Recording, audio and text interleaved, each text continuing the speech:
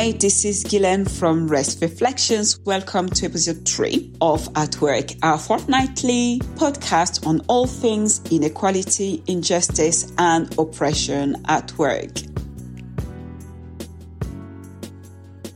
As you know, our podcast is all about your questions, your challenges, your dilemmas. And so if you would like us to offer some reflections, some possible solutions on issues related to inequality, injustice, and oppression at work, please get in touch. Contact us using atwork@restreflections.co.uk, and we will do our best to try and offer you some possible way forward in relation to challenges that you may be facing.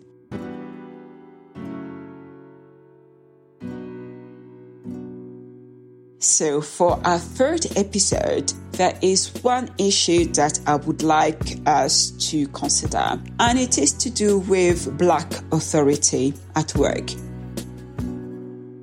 It has cropped up in various settings, in my coaching conversation, at Rest Reflections, on social media, in the workplace, through my own experience, and also seeing how managers and senior managers of color can be treated. So it's been on my mind for some time, and so I was glad to see it being an area of interest suggested to us. So let us first put some basic definition forward so that we are essentially speaking from the same hymn sheet. So I am speaking about authority, and I understand that it is a concept that can be seen through quite problematic lens. Nonetheless, the reality is that within most organizational structure, there is a hierarchy in place. There are many organizations who aspire to work in a way that is less hierarchical and more democratic in the way that it operates. And it is certainly the recommendation that we tend to give to organizations who want to work with us around increasing safety, increasing inclusion, and ensuring that the workplace is as hospitable as possible for people who are marginalized. Nonetheless, even within those configuration and even within those aspiration, perhaps more precisely, there is usually an organizational structure which is based on various factors or various criteria, often to do with how long someone has been within the hierarchy, how long someone has been within the organizational structure, qualification, experience, sometimes where people went to university, and then sometimes there are hierarchies that are more covert but are perhaps more silently in operation, and those are the hierarchies that are related to social identity or social categorization, and so they link directly into protected characteristics or axes of oppression, such as gender, race, disability, sexual orientation, etc., etc. And so generally what we would find within most organizational structures, certainly the largest organizational structure, is that people at the top of the hierarchy will be more likely to look more closely to those groups in society that we deem to be the dominant group. So they would be more likely to be male, and they'll be more likely to be white, and they'll be also more likely to be not disabled, for example. Now, in the context of today, we're thinking about race, and we're talking specifically about Blackness and what it is that challenges so much in Black authority. That is, people who are racialized as Black occupying position that are higher up within the organizational hierarchy. And it could be to do with management, responsibility. It could be to do with leadership. It could be to do with people who report to them, and all of those areas, of course, generally link, or it could be related to earning.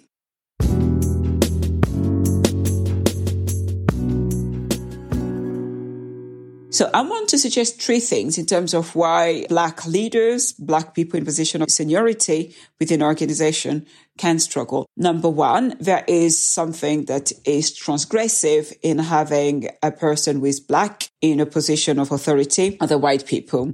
Now, of course, people don't hold this belief openly, perhaps not even consciously, but we do know that historically, or certainly for a large part of our history, the normalized social order was white people being responsible for or having power over or being placed in position of superiority over Black people. We know that. It might be very uncomfortable to actually name that and the sequelae of enslavement and colonialism, but we do know that it was the standard configuration. And I remember when I was younger, my father came home one day having gone to an interview and giving us some feedback about how it had gone and essentially what he had received as a kind of passing comment was that it was not possible for him to be offered the job because no white person would accept receiving orders from a Black man. Now, that was, I believe, in the early 90s. It might have been in the late 90s, but it was perhaps sufficiently far back for people to think that, well, these kind of things are no longer said openly. And I believe that's right, particularly in the UK, that it is very unlikely that any directors or any recruitment personnel would say anything of that nature. We know the cost. And this is the kind of thing that legislation can pick up quite easily.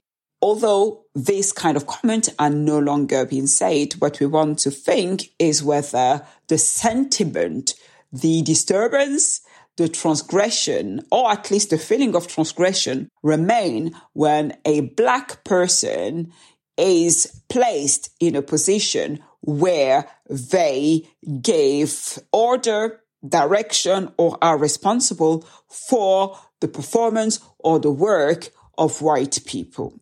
Now, I do believe that this is one scenario that arises some disturbance within organization, and partly why this disturbance happened is because it cannot be named, because it is no longer socially acceptable to say that, well, I find it really difficult to accept being told what to do by someone who is Black, and indeed, at times, someone who is brown. So the first factor, therefore, is the historical sense of transgression, which might be perhaps still be held, but more unconsciously. The second reason why Black authority might challenge, and I guess it is linked to this first one, it is because still within most corporate organization, it is still foreign. It is still not the norm. It is still unusual for people who are racialized as Black or people who are Black to be given authority, power within the organizational structure. As we know, various expressions exist under representation. So many expressions to say essentially that if someone is Black, it's very likely that they will be in position of subordination. And the consequence of that is that plenty of employees simply are not used to having conversation that are authority-based with Black people. They simply are not used to receiving orders from people who are Black. And they might not even realize how disturbing it is for them because it is an unfamiliar configuration. And finally, something that might be worth reflecting upon is the idea that Black authority, perhaps again related to number one and related to number two, therefore displaces white people from a sense of superiority, from a sense of entitlement to authority and to power, whereby some people might see a Black leader, a Black manager as a representative of the country changing, of, people who are Black or brown taking other jobs, taking over the country, and so therefore white people being displaced. And so with that particular fear, anxiety or factor, what we are talking about would be a reproduction of socio-political dynamics around, for example, if we think about Brexit and the fear-based xenophobic discourses which led to people leaving the EU, there was a lot of anxiety around people taking over our jobs, the country, our borders, essentially the sense of losing control, which may be reproduced in terms of how Black managers are dealt with in the workplace.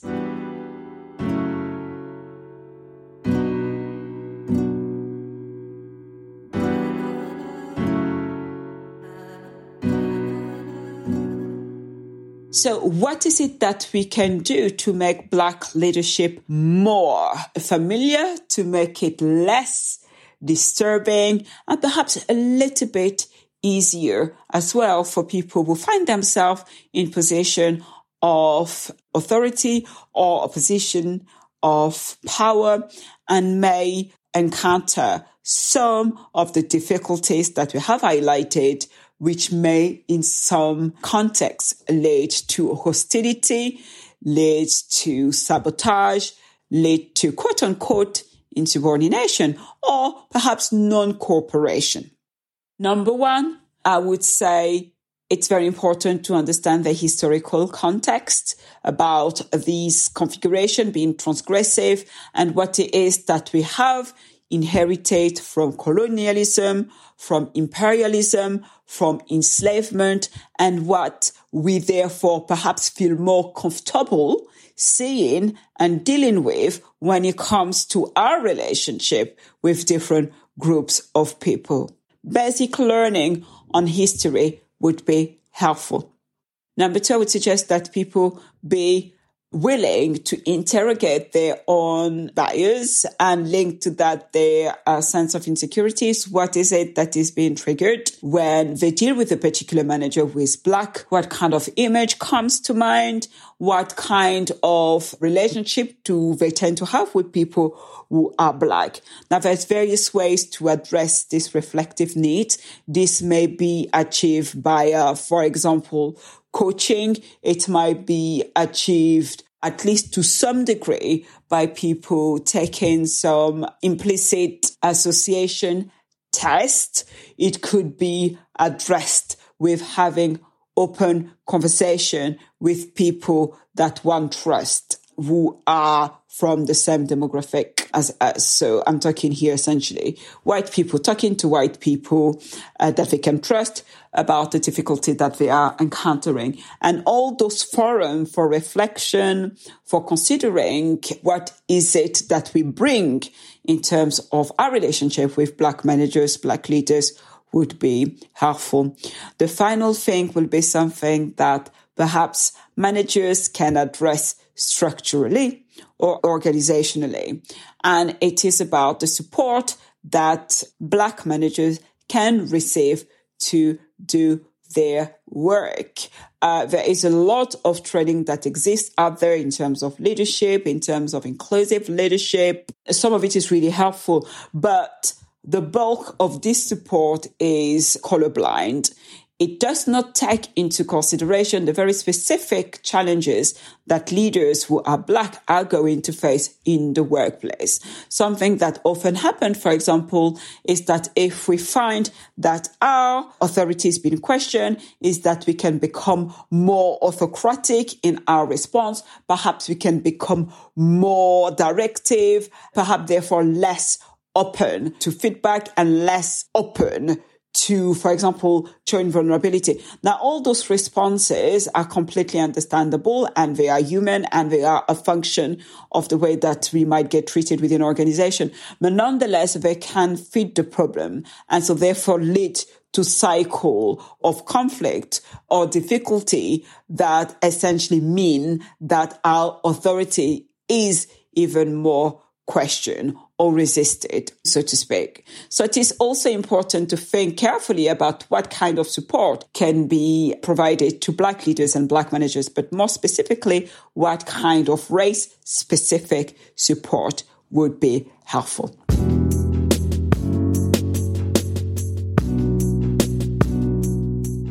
So I hope I have given you enough to consider issues to do with Black authority, Black leadership. Why is it that it can be a challenge within an organization, but also a few areas for you to be thinking and reflecting on when it comes to supporting leaders who are Black and when it comes to understanding their lived experience in the workplace.